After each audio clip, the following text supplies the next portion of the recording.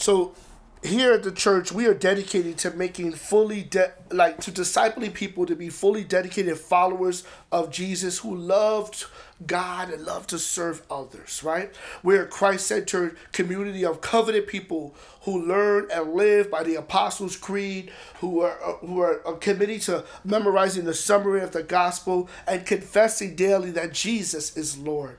Because we understand if Jesus could rise from the dead, we could at least rise from our beds, right? And get off our couches, out of our beds, and respond to the Lord's resurrection life within us, joining Jesus in what he's up to in the world.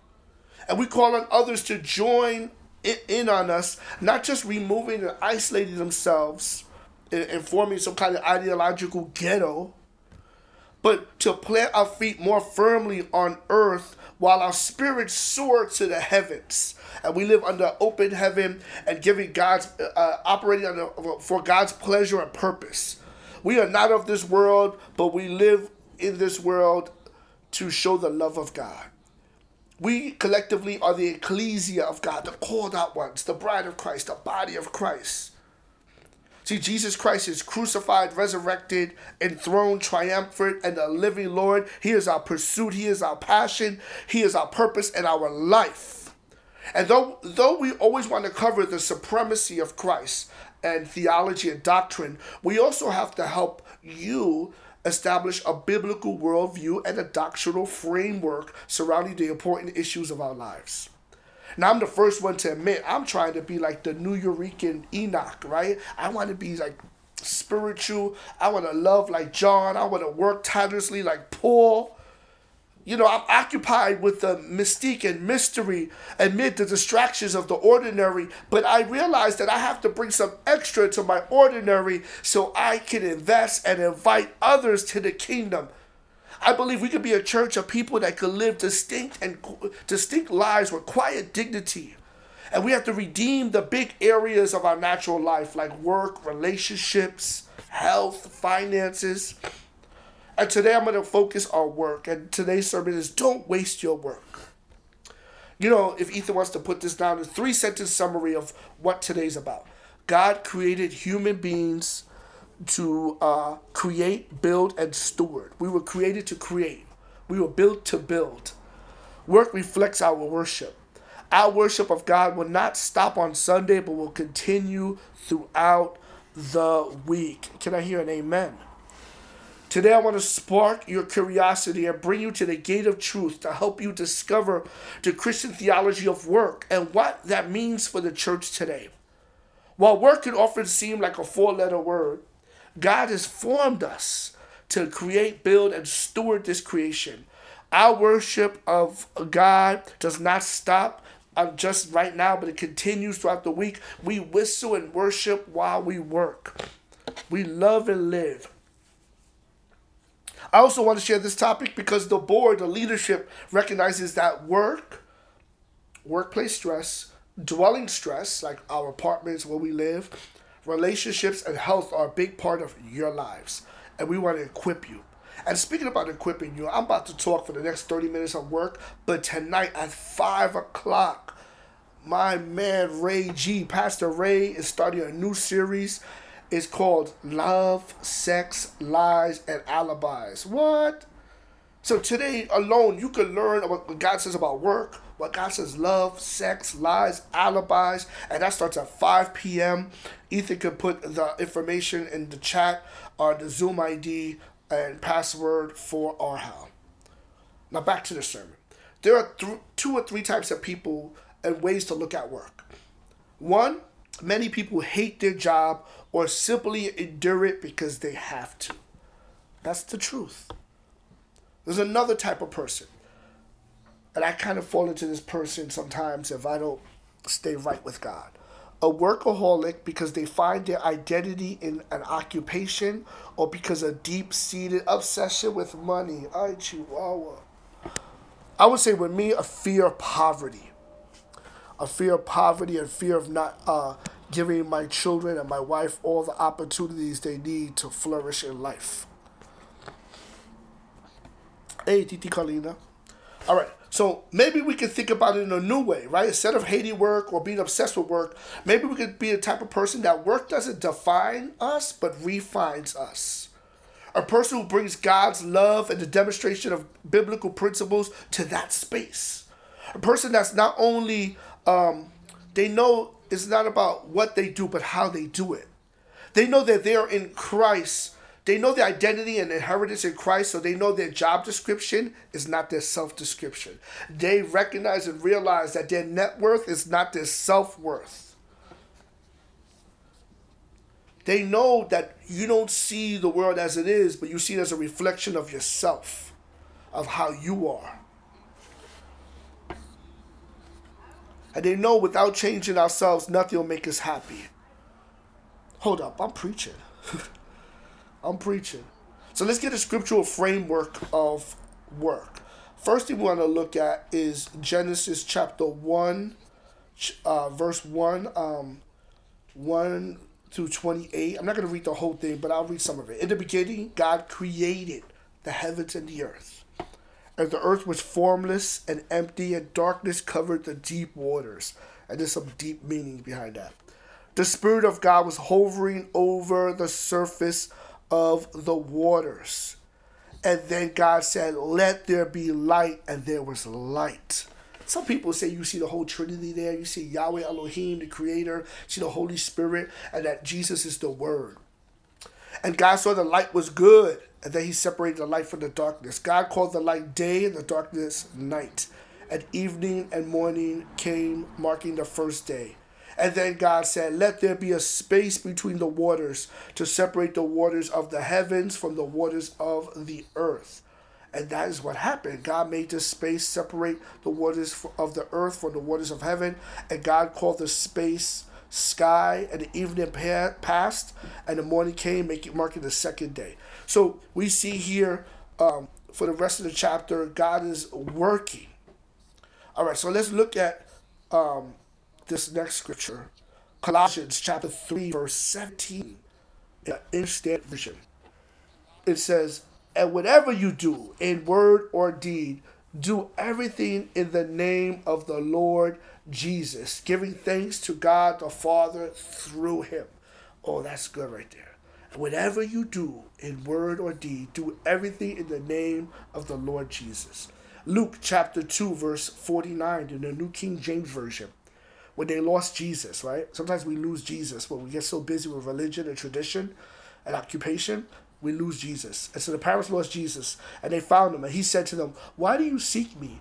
Did you not know that I must be about my Father's business? Ooh. Jesus said, find some business. He said, because I'm in my Father's business. All right, so Genesis 1, God is creating. Colossians, Paul, Big Apostle Paul says, whatever you do, do everything in the name of Jesus. Luke chapter 2, 49, Jesus, when he's 12 years old, he said, don't you know I'm about my Father's business? John chapter 5, verse 17 in the English Standard Version, ESV, says, but Jesus answered them, my Father's working until now, and I am working. Work, work, work, work. So brothers and sisters, you and I were created to work. To the contemporary ears, this slogan may sound like a workaholic's dream or a poster to a boss encouraging people to work, answer their emails on weekends, and don't do that. But work is an integral part of our lives and a part of our discipleship. Depending how long we work or live, a large portion of our life is around work. And it takes so much of our time, right? We have to get dressed for work. Sister Adam's packing her food for work. There's travel to work, and then there's work, and then you have to travel home, decompress, take care of your family, and prepare for work. So might as well find a way to put Christ in the center of this endeavor. See, God says a lot about work, and to fully understand the spiritual and theological significance of work, we have to go to the beginning, right? Practice first principles. The book of Genesis describes the moment when God created the heavens and earth, and the first few scriptures we see he creates light, sky, animals, and finally human beings in verse 26 of Genesis 1. Humans are created in his image and likeness. An image is also a verb, right? To image, to copy him. If God creates and works, we created him, we create. He means build, cultivate, discover, create. Humans were created to create and shaped to work.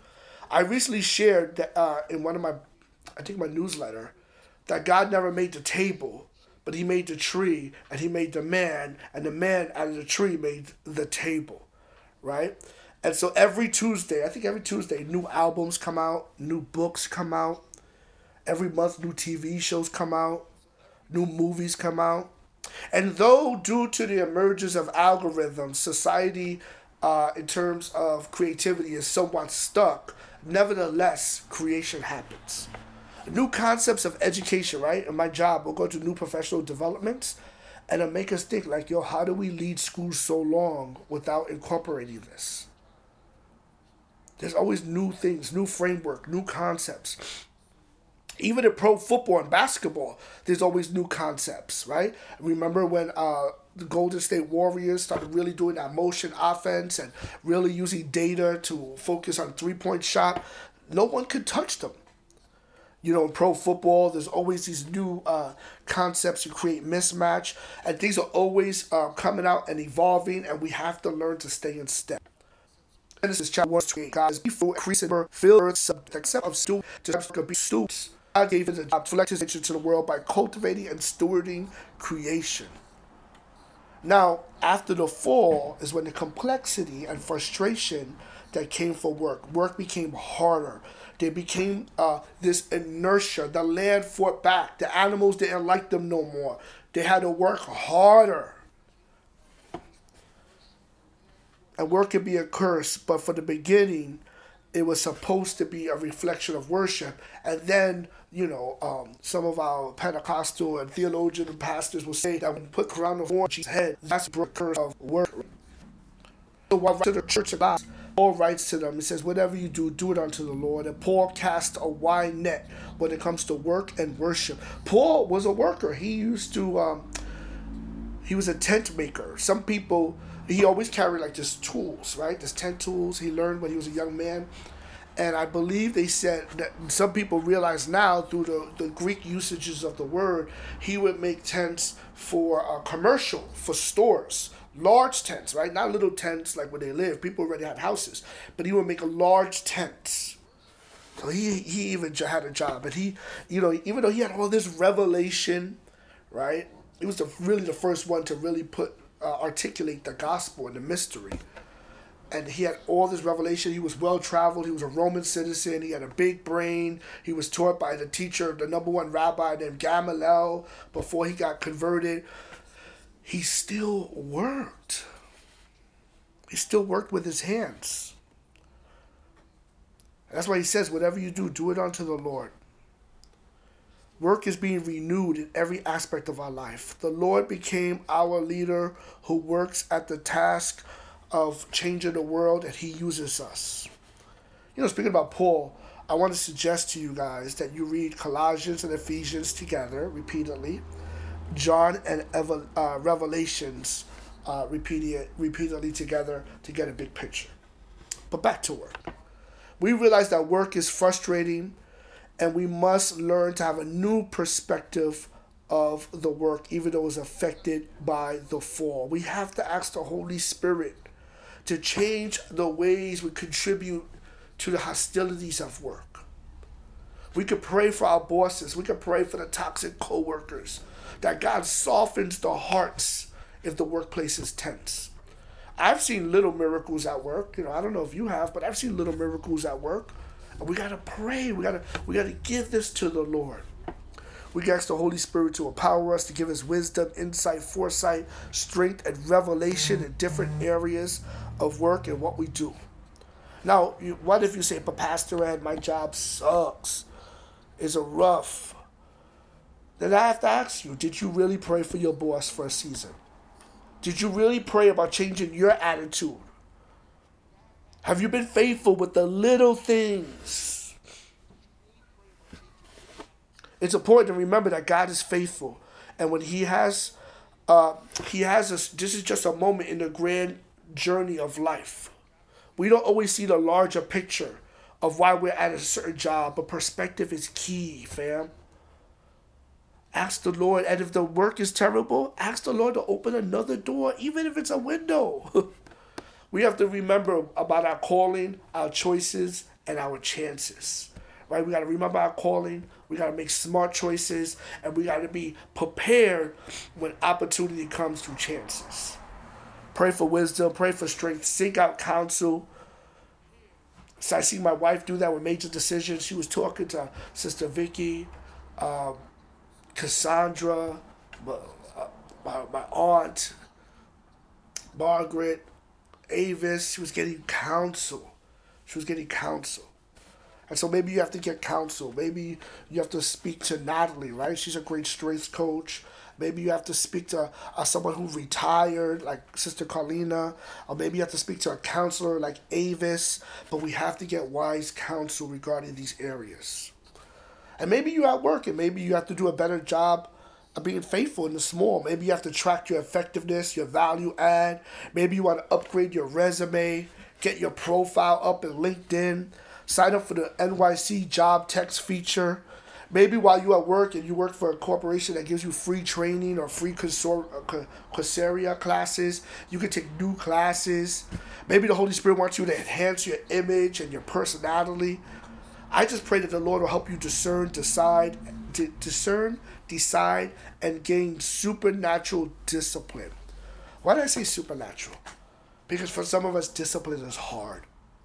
And we have to ask God. It's easy to make a decision. It's hard to manage a decision. And we have to ask God. Remember when Jesus turned the water into wine, he cut the fermentation time. And so God can shorten the distance between where you want to be and where you are now. And sometimes that distance between destiny and reality is called discipline. And so we got to pray that the Lord gives us discipline, because if we can't be a disciple if we don't have discipline. And I want to tell you that you might say, Pastor Rad, what's all this spiritual talk about work? I'm telling you, the anointing cuts the time. It builds us up. It heals us. We have to be built for the next level. Sigmund Freud said this. Most people do not really want freedom because freedom involves responsibility, and most people are frightened of responsibility. Or maybe Ethan can put that in the chat. Most people do not really want freedom because freedom involves responsibility, and most people are frightened of responsibility. The philosopher Nietzsche once said, "Quiet fruitfulness, the born aristocrat of the spirit, are not over eager." Ooh, that's good. There's a type higher than the productive man. So why do I say this? Because brothers and sisters, some of us, we need healing. We need the Lord to renew our mind around work. Why healing? Because sometimes our past hurts impact our future opportunities. Why healing? Because I already taught you a few months ago about attachment styles. There's secure, there's anxious, and oblivious, there's disorganized and avoidant.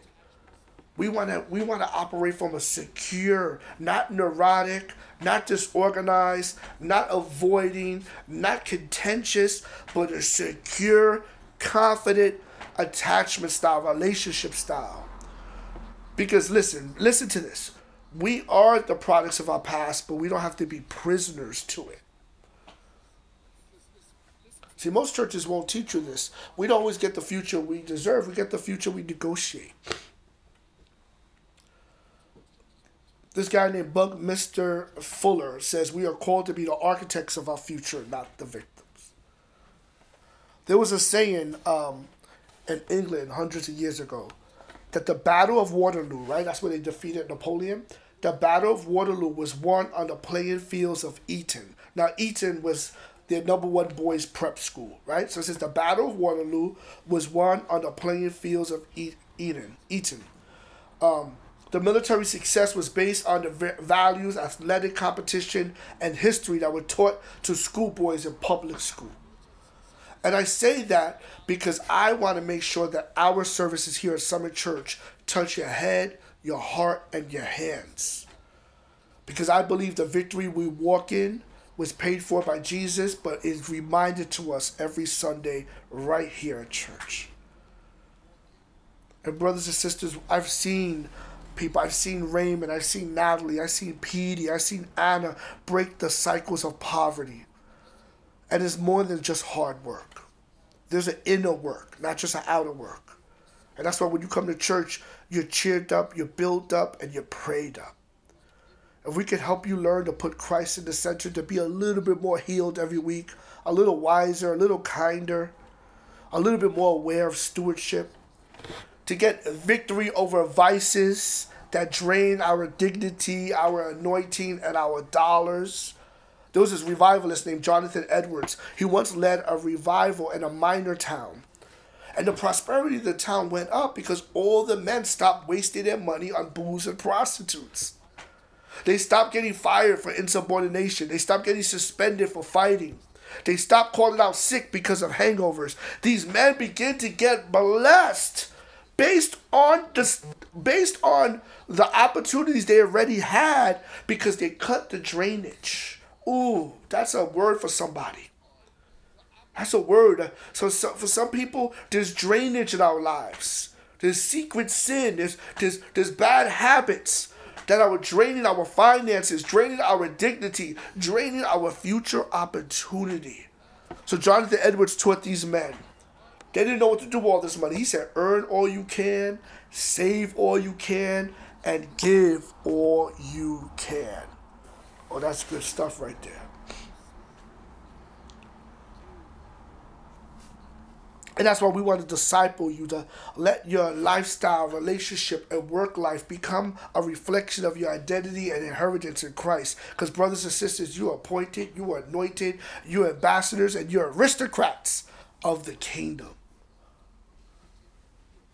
And work matters in terms of the Great Commission and our testimony, individually and as a church. I saw this on Instagram last week. If the world hates you because of Jesus, we can expect that. But if the world hates Jesus because of you, that's a problem. Ooh. So if the world hates you because of Jesus, that's like their problem. But if they hate Jesus because of you, then that's a big problem.